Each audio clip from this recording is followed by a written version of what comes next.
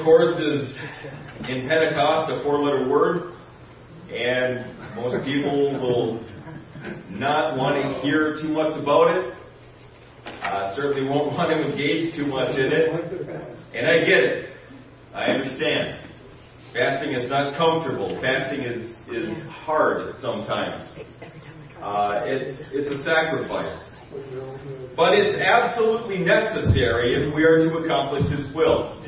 We cannot be people of God. We cannot be the people that God wants us to be without fasting. We just can't. It's not going to happen.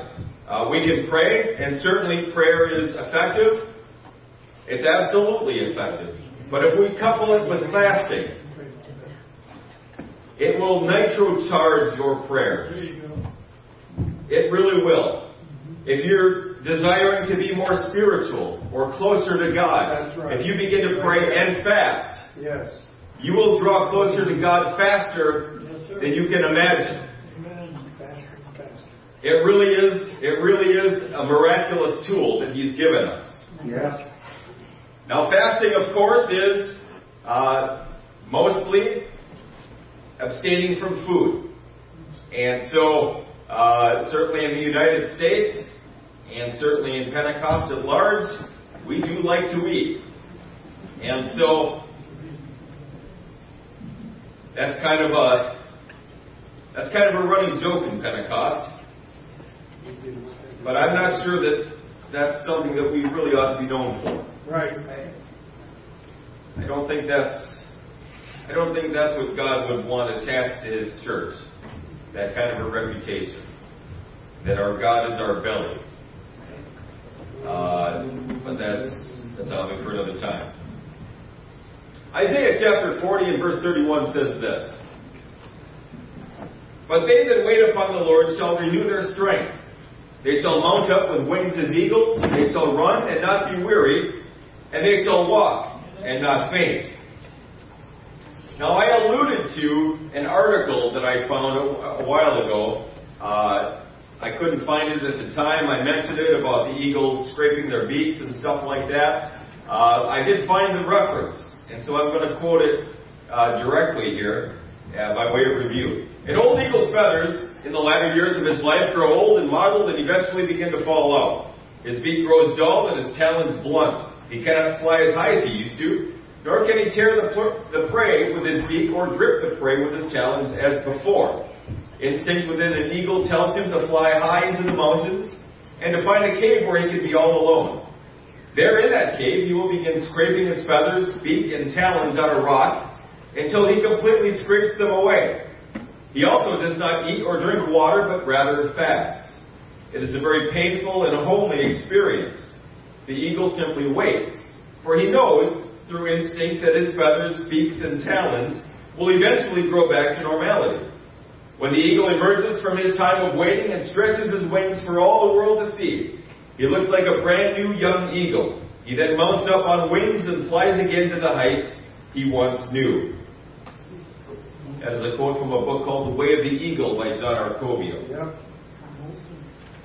Fasting, according to dictionary.com, is to abstain from food, to eat very little, or abstain from certain foods, especially as a religious discipline. We understand through Scripture and the references we find contained in the Bible that fasting really is dying. Fasting is dying. It's crucifying our flesh. It's dying to our old nature, our old ideas, our old habits, our old ways of doing things.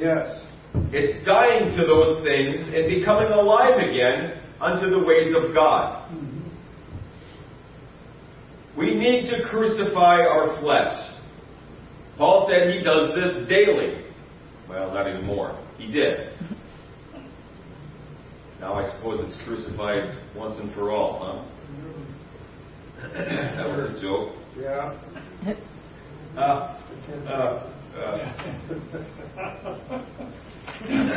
But we who are still alive and remain, we can fast and crucify our flesh daily. Amen.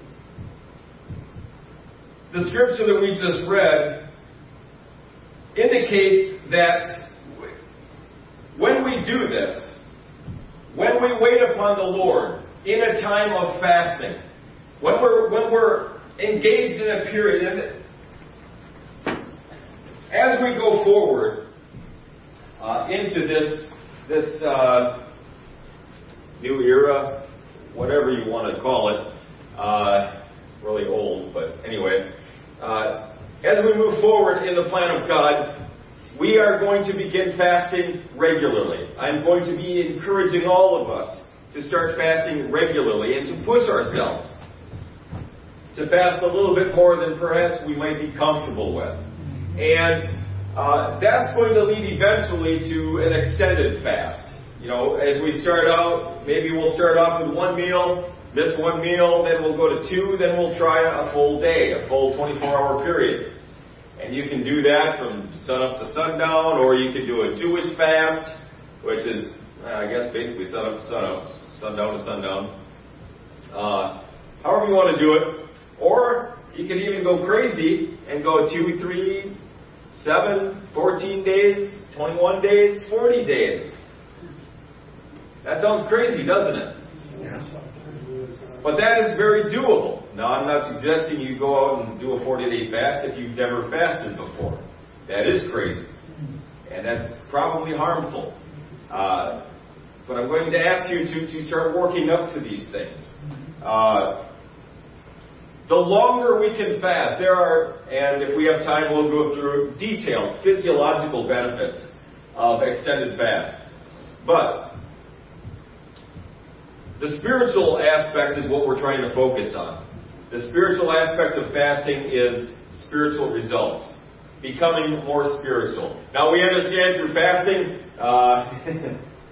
some of you probably have known people that have said things like, I'm just going to stop eating until Jesus answers my prayer.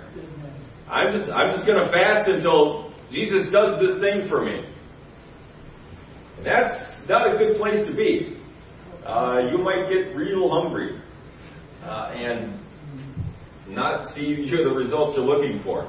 Fasting is not holding God's feet to the fire. Fasting is not going on a hunger fast, a hunger strike, until God does what we're desiring Him to do.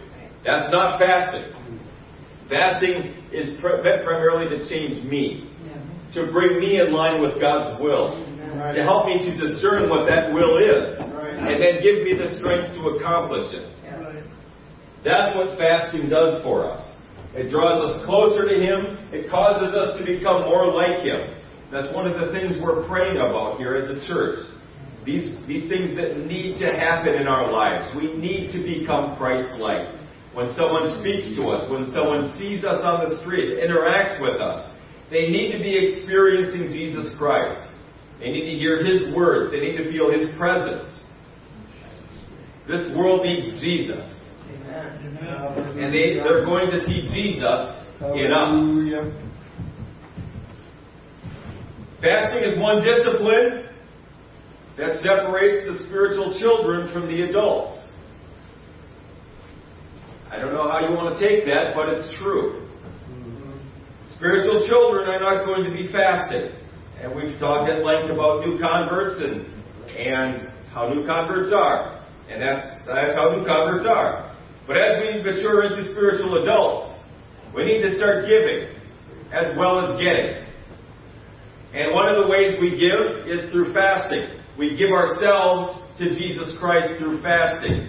We supplicate ourselves before Him.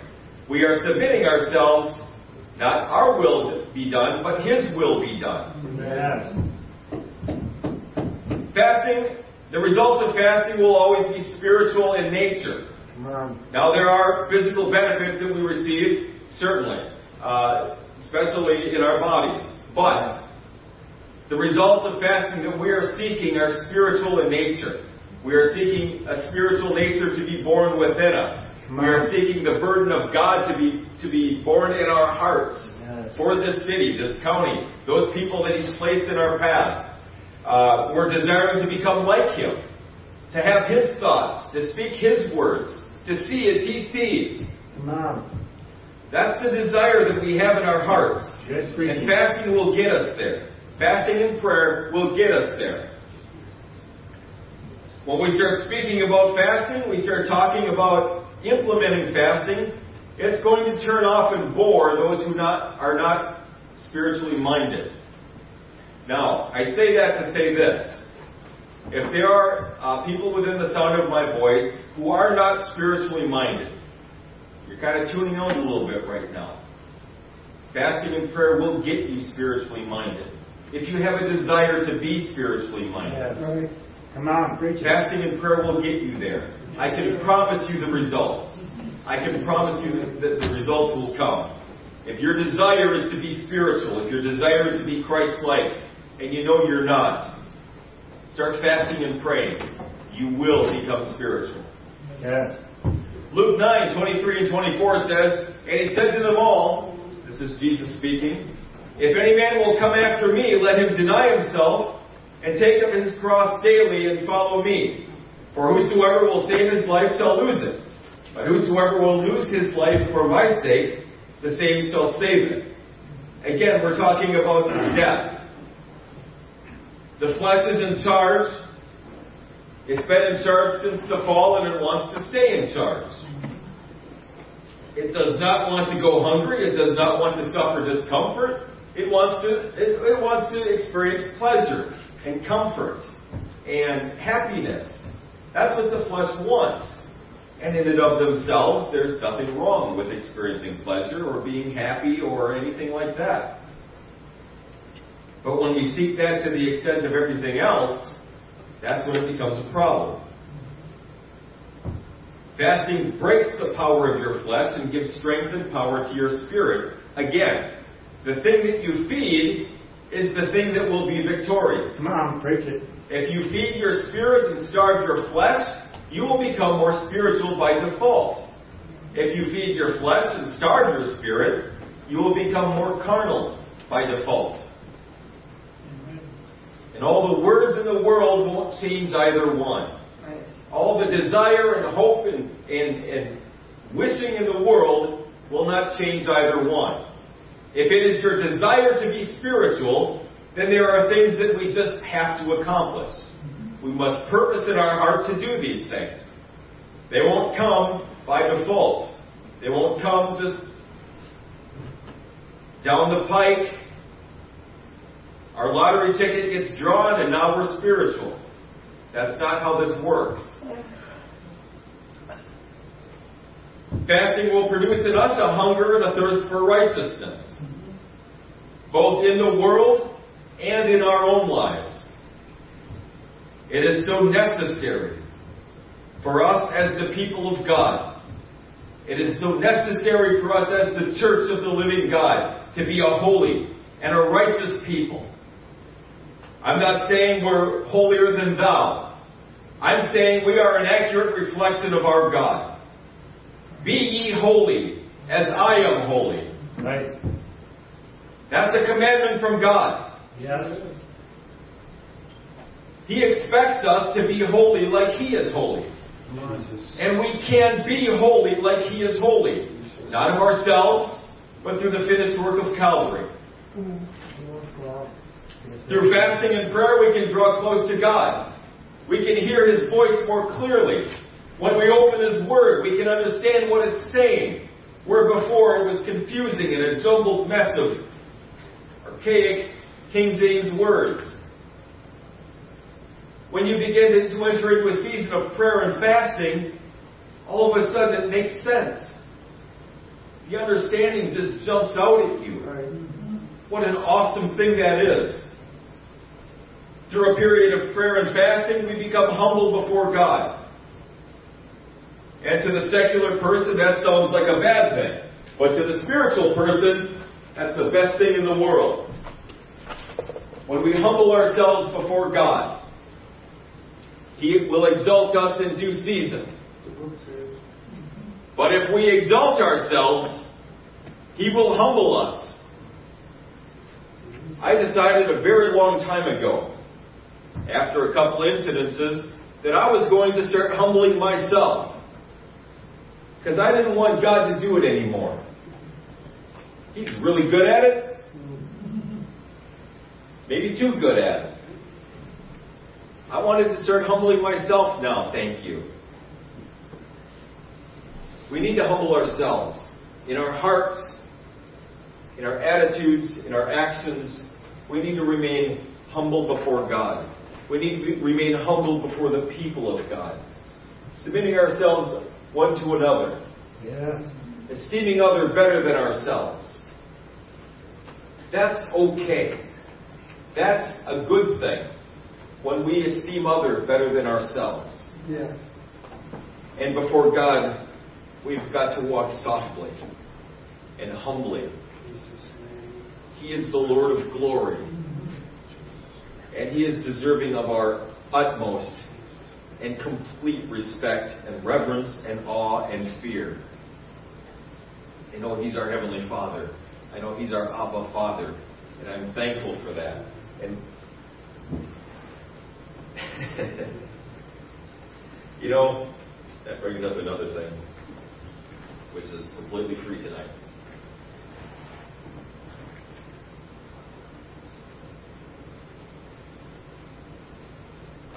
I like preaching sermons that are nice, that are uplifting and edifying. I like preaching sermons that will strengthen and encourage. I don't feel like I've had a lot of those since I've been here. And I've actually asked God about that. Because at the risk of sounding sacrilegious, or at the risk of sounding like I don't think God knows what He's doing. I know He knows what He's doing. And I know everything to the best of my ability has been from God, and that's what's best for us. I don't always like giving those kinds of messages, though. And so, anyway, I say that to say this. The messages that we receive, the messages God gives us to receive, are always for our best. And if we will do them, if we will focus on them and accomplish them in our lives, they will strengthen us. They will edify us. They will encourage us. It's good preaching. Come on. If you are suffering from depression or loneliness, or you have a need tonight, I promise you, if you start focusing on somebody else's need, if you start praying for somebody else who has a need, if you start ministering to somebody else in their time of need, God is going to move in with a whirlwind and take care of your need. He is going to strengthen you in your time of need. He's going to take care of you personally. You won't need to ask somebody else. You won't need to wait for a feel-good message. God will minister to you directly in your time of need. As we begin to fast and pray,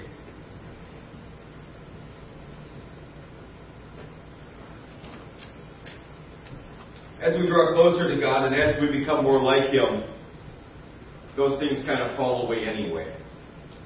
The need to be ministered to. And more we start feeling a need to minister. Jesus Himself, of course, came not to minister, or to be ministered to, but to minister and to give His life a ransom for many. Come on. If we are to be Christ-like, if we are to reflect Him to this world, we must have the same attitude. Yes. That we are not here to be ministered to, but to minister. And if necessary, to give our lives a ransom for many. Certainly, we will give our lives in prayer and fasting, in service, in supplication to our King. Through a period of fasting and prayer, we will find that people who are bound will be delivered. That can be yourself. That can be someone else. Freedom comes to those who are bound through prayer and fasting. Through prayer and fasting, we see bodies healed. We see minds and spirits healed. Emotions healed. More and more I'm drawn to emotional healing. The things that people have suffered, the things that people are enduring day to day, that they don't want to tell anyone for fear of embarrassment or judgment. Things that they've suffered at the hands of others. Stupid mistakes they've made in the past. This emotional baggage can seem impossible to shake ourselves free from.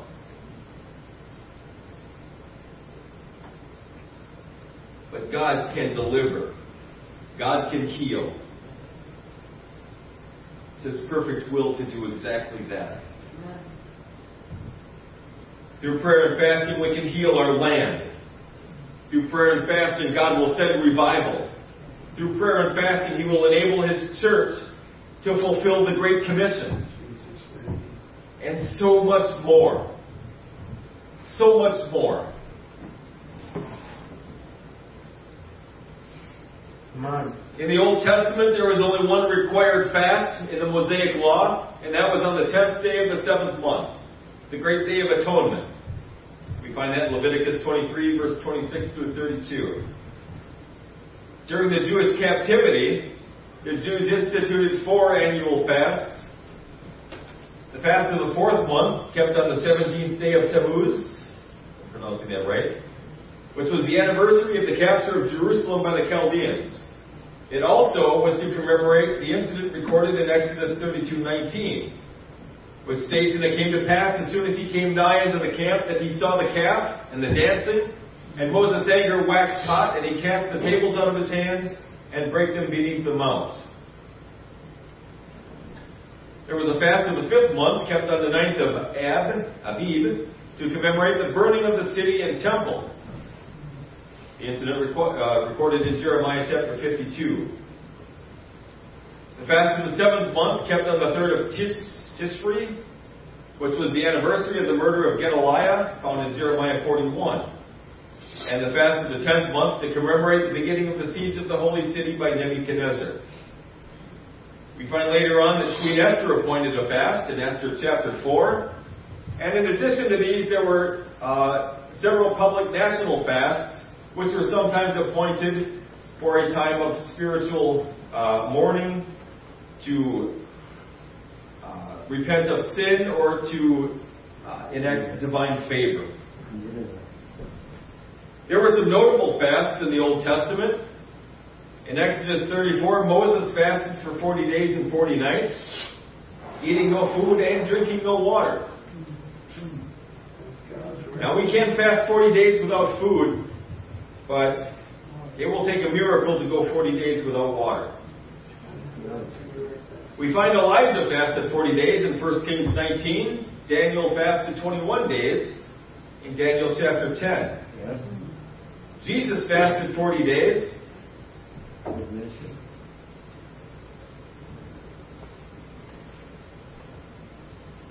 These notable fasts were notable not just for their length, their duration, but what came of them. Right.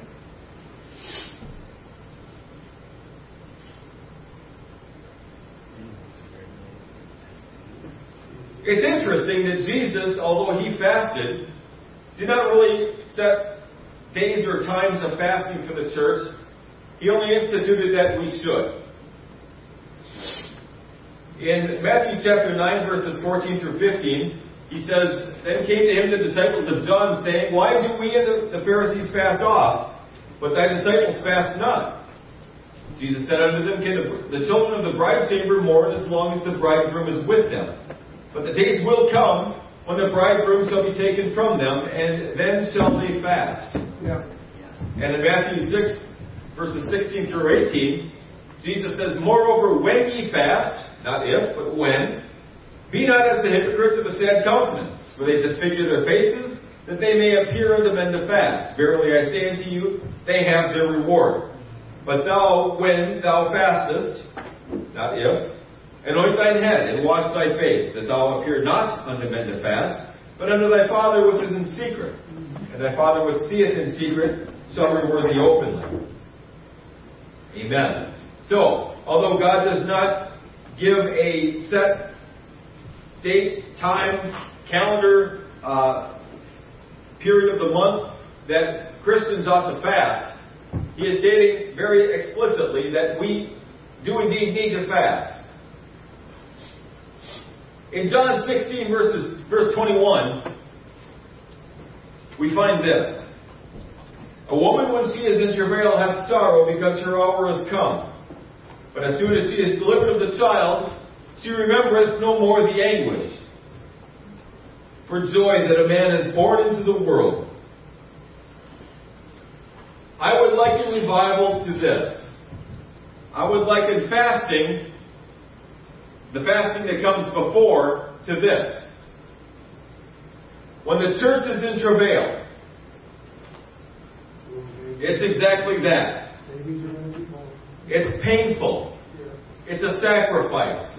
It's uncomfortable. When the church is in travail, it prays and it fasts. But when the child is delivered, none of that is remembered. None of the long hours of prayer, none of the days of fasting, none of the sacrifice, none of the pain, none of the discipline, the spiritual discipline that was necessary. None of that is remembered anymore. All we see, all we experience is the joy that babies are being born into the church. That's all we remember. That's all we know at that point, is the rejoicing, the celebration after the fact. When Jesus faced the cross, He faced it with joy. Not because He wanted to hang on a cross, but what lay after the cross. What was behind the cross. Your salvation and mine. So He went willingly. He went gladly. So that we could be saved. So that we could enter into a relationship with Him. We, the local church, become the mother. Intercessory prayer and fastings are the pains of labor, the travailing, the torment. And it will be exactly that. Those of you, mothers, that have given birth, you know exactly what this is. When someone says labor, you have a little bit more than a textbook definition. You understand exactly, experientially, what that means. We are entering into a period of labor, of travailing, of prayer and fasting. But when the church gives birth, there will most certainly be rejoicing. But that won't come just willy-nilly. That won't come because we want it to. It won't come because we hope it will. It won't come even because it's the will of God. It is the will of God. But it's His will to move through us to accomplish it. Right. There is no one else in this city. There's no one else for God to turn to but us. In Exodus chapter 32, verses 17 and 18, we get this account. And when Joshua heard the noise of the people as they shouted, he said unto Moses, There is a noise of war in the camp. And he said, It is not the voice of them that shout for mastery, neither is it the voice of them that cry for being overcome, but the noise of them that sing do I hear.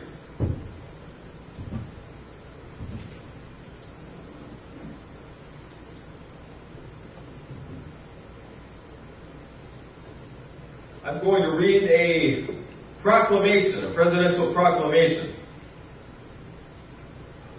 It starts like this. By the President of the United States of America, a proclamation. That's where I got that. Whereas the Senate of the United States, devoutly recognizing the supreme authority and just government of Almighty God in all the affairs of men and of nations, has by a resolution requested the President to designate and set apart a day for national prayer and humiliation. And whereas it is the duty of nations as well as of men to own their dependence upon the overruling power of God, to confess their sins and transgressions in humble sorrow, yet with assured hope that genuine repentance will lead to mercy and pardon, and to recognize the sublime truth announced in the Holy Scriptures and proven by all history, that those nations only are blessed whose God is the Lord. And insomuch as we know that by His divine law, nations, like individuals, are subjected to punishments and chastisements in this world, may we not justly fear that the awful calamity of civil war, which now desolates the land, may be but a punishment inflicted upon us for our presumptuous sins, to the needful end of our national reformation as a whole people. We have been the recipients of the choicest bounties of heaven.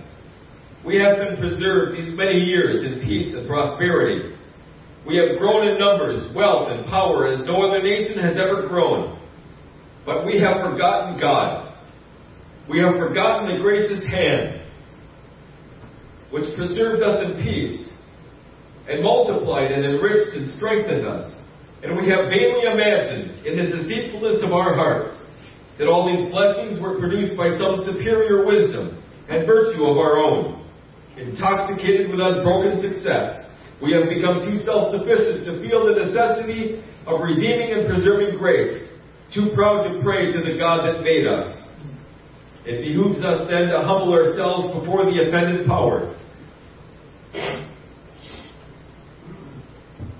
to confess our national sins, and to pray for clemency and forgiveness. Now therefore, in compliance with the request and fully concurring in the views of the Senate, I do by this my proclamation, designate and set apart Thursday, the 30th day of April, 1863, as a day of national humiliation, fasting, and prayer. And I do hereby request all the people to abstain on that day from their ordinary secular pursuits and to unite at their several places of public worship and their respective homes, in keeping the day holy to the Lord, and devoted to the humble discharge of the religious duties proper to that solemn occasion. All this being done in sincerity and truth, let us then rest humbly in the hope authorized by the divine teachings that the united cry of the nation will be heard on high and answered with blessings, no less than the pardon of our national sins and the restoration of our now divided and suffering country to its former happy condition of unity and peace. President Abraham Lincoln, March 30th, 1863. As I read through this, I couldn't help but think how perfectly this describes today. How absolutely spot on President Lincoln is describing our day and age. In our pride and in our arrogance,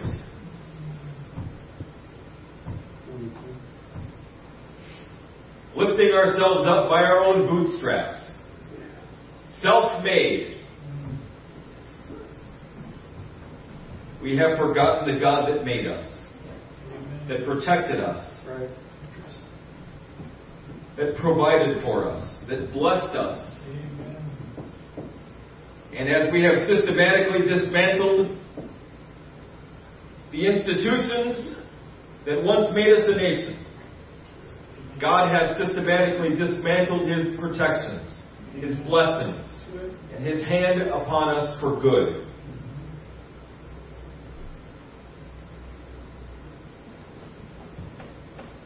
We see weather that we've never seen before, and in such regularity as we have never seen before. We see riots in the streets. Even 10 years ago, we'd have never thought that even possible. A government, a White House, that actively seeks to dismantle the Constitution of the United States and institute new forms of government that are not only contrary to the laws of God, but in direct opposition to the laws of God. How can God do anything else? What choice have we given Him? We wonder and we stare in amazement at the news and we cry out, incredulous. What in the world is going on? But what are we expecting? What can we expect to happen?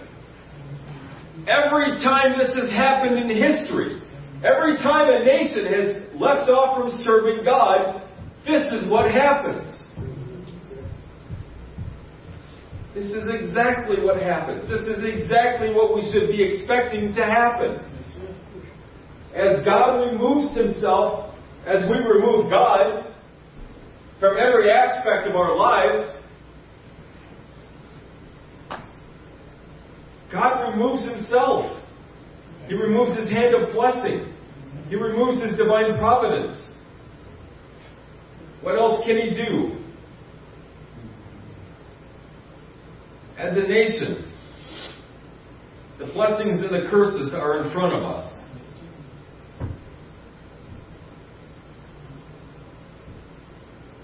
It is still God's desire for us to choose life.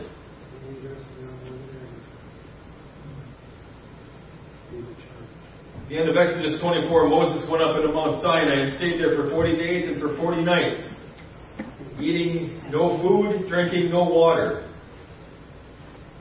He stood there in the presence of God.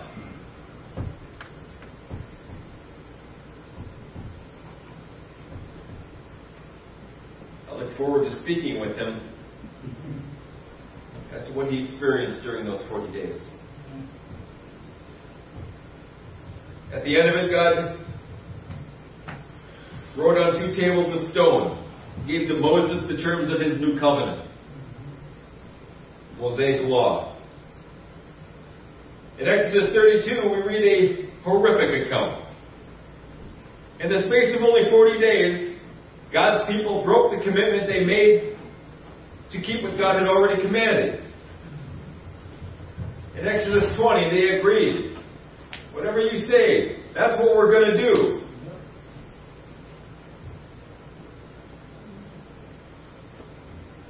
God was so angry at the sin of the people that He was ready to wipe them out to a man. Amen. And create from Moses a mightier nation.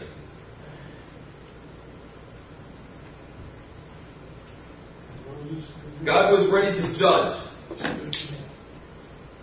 to wipe the slate clean, except for Moses. Moses stood in the way of that judgment. He got in the direct line of fire. He stood between the judgment of God and the people of Israel and made intercession.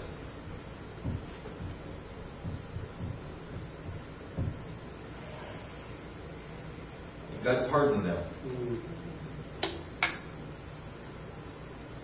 But Moses goes down and he confronts Israel.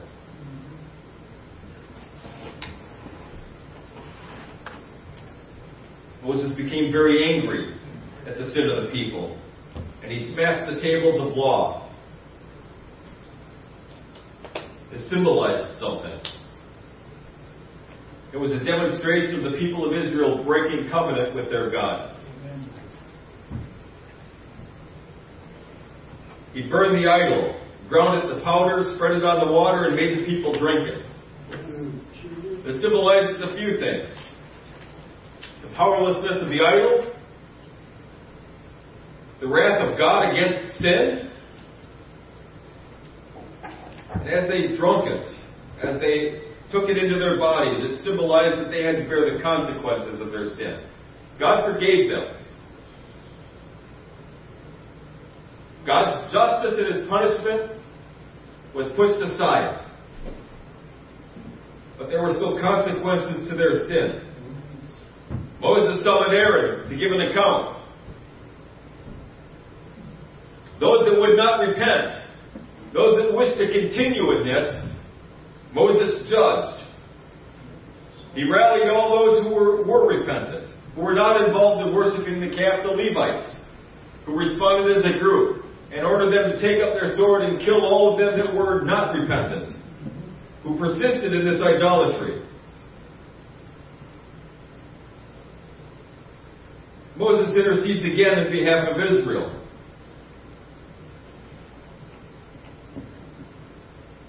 Moses is desperate for God to forgive Israel. If you won't forgive, then blot me, I pray thee, out of thy book which thou hast written.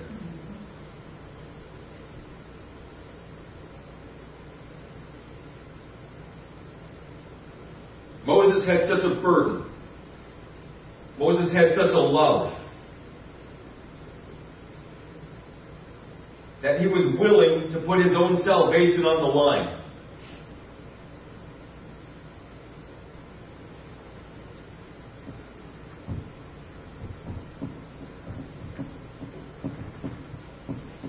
I think personally, I don't think Moses was putting anything on the line. And I think he knew it. I think he knew it was God's desire to have mercy. He just needed a reason.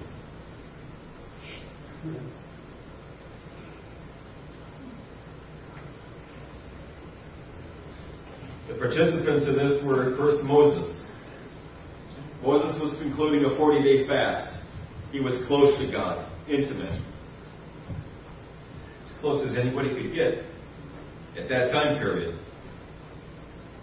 Moses listened for and he heard God's voice. He had received the revelation of God's law. After 40 days and nights of prayer and fasting, he received a revelation from God. The new covenant at that time that God was going to institute with his people. Moses was steeped in his presence. Joshua was waiting on the man of God. He stayed as close to God as he was able to. He was as close to God as he could get. He heard Israel make sounds as if they were at war.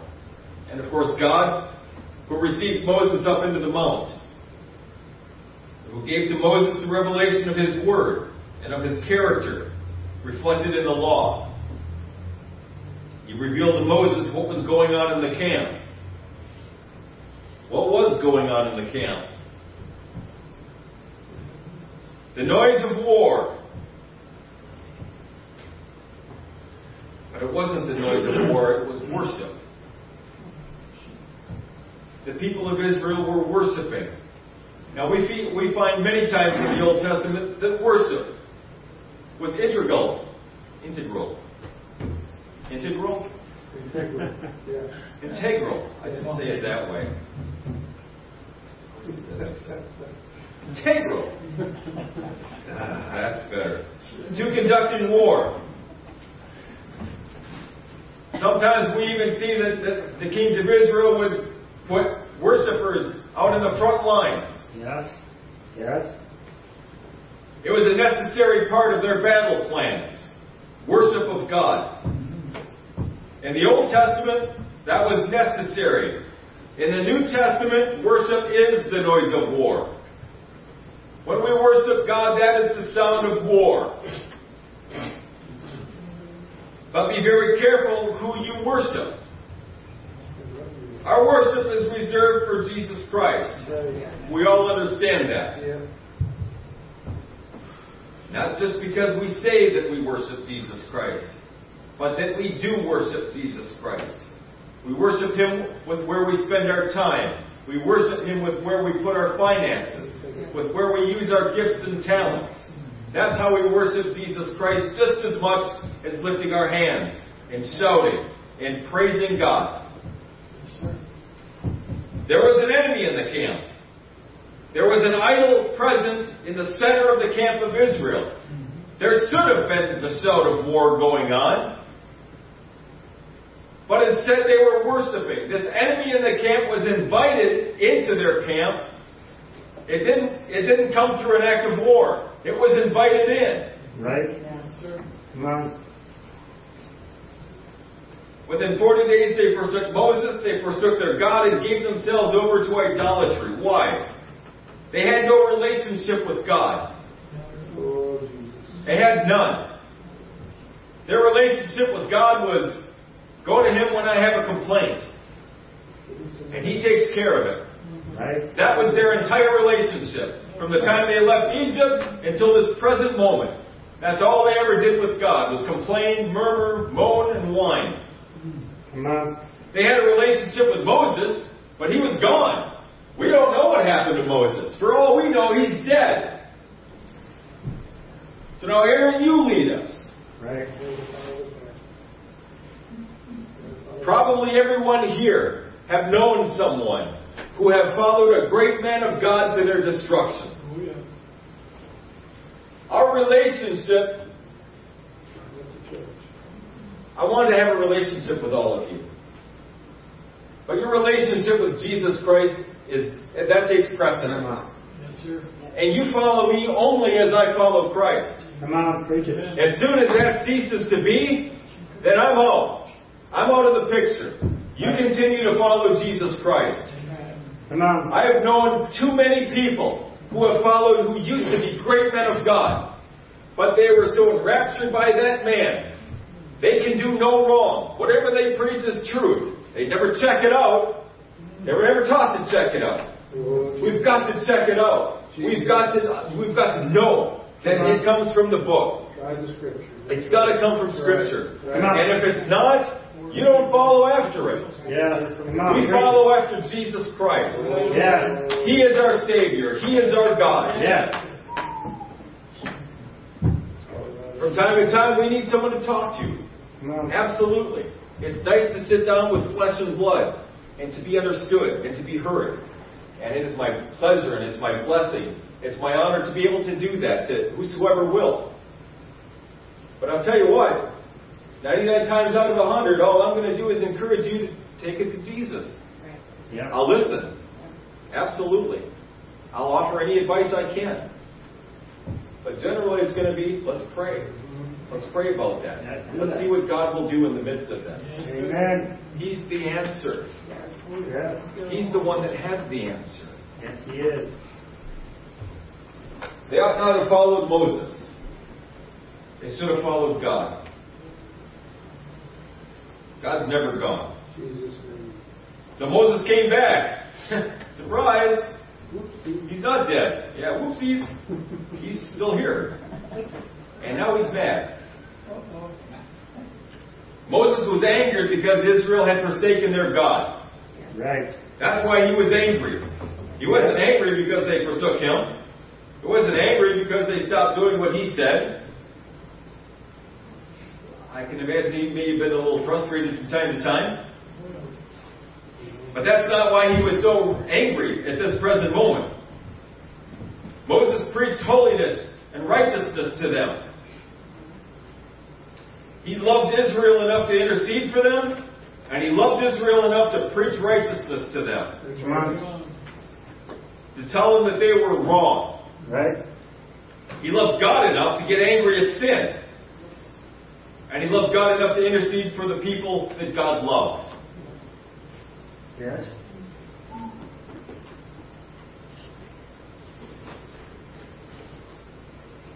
And this is really what this is all about. Is love. Yes. For God so loved the world that he gave.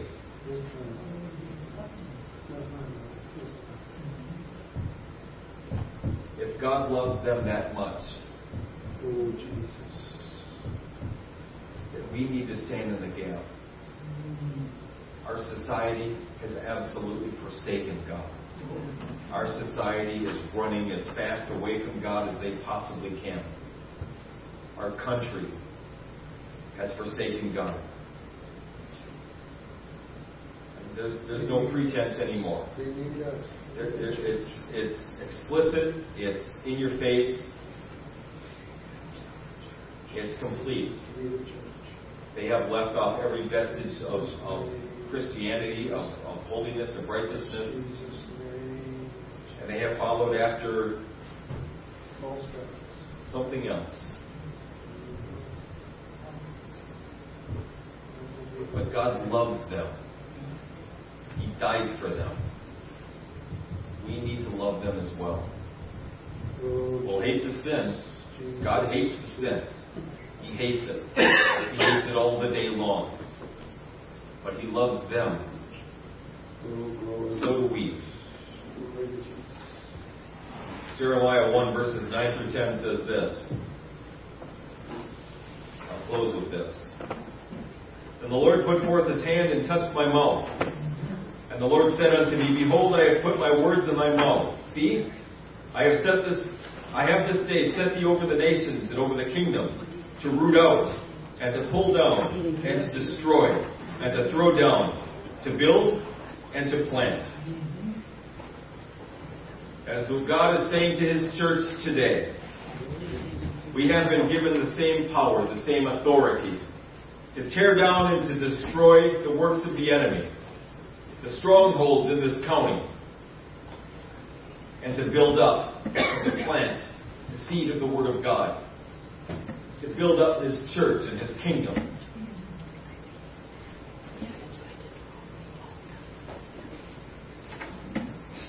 And it will be done through first prayer and fasting. Come on, preach it. Prayer and fasting. It won't be done through a better program. It won't be done because we have all kinds of money to throw at it. It will be done because God will work through us. He will confirm His word with signs following. He will take the veil off of their hearts and off of their minds. He will cause them to see truth. He will lead them to a place of repentance unto salvation. He will save them. He will deliver them. And He will perfect them. In Jesus' name. Amen. Let's all stand.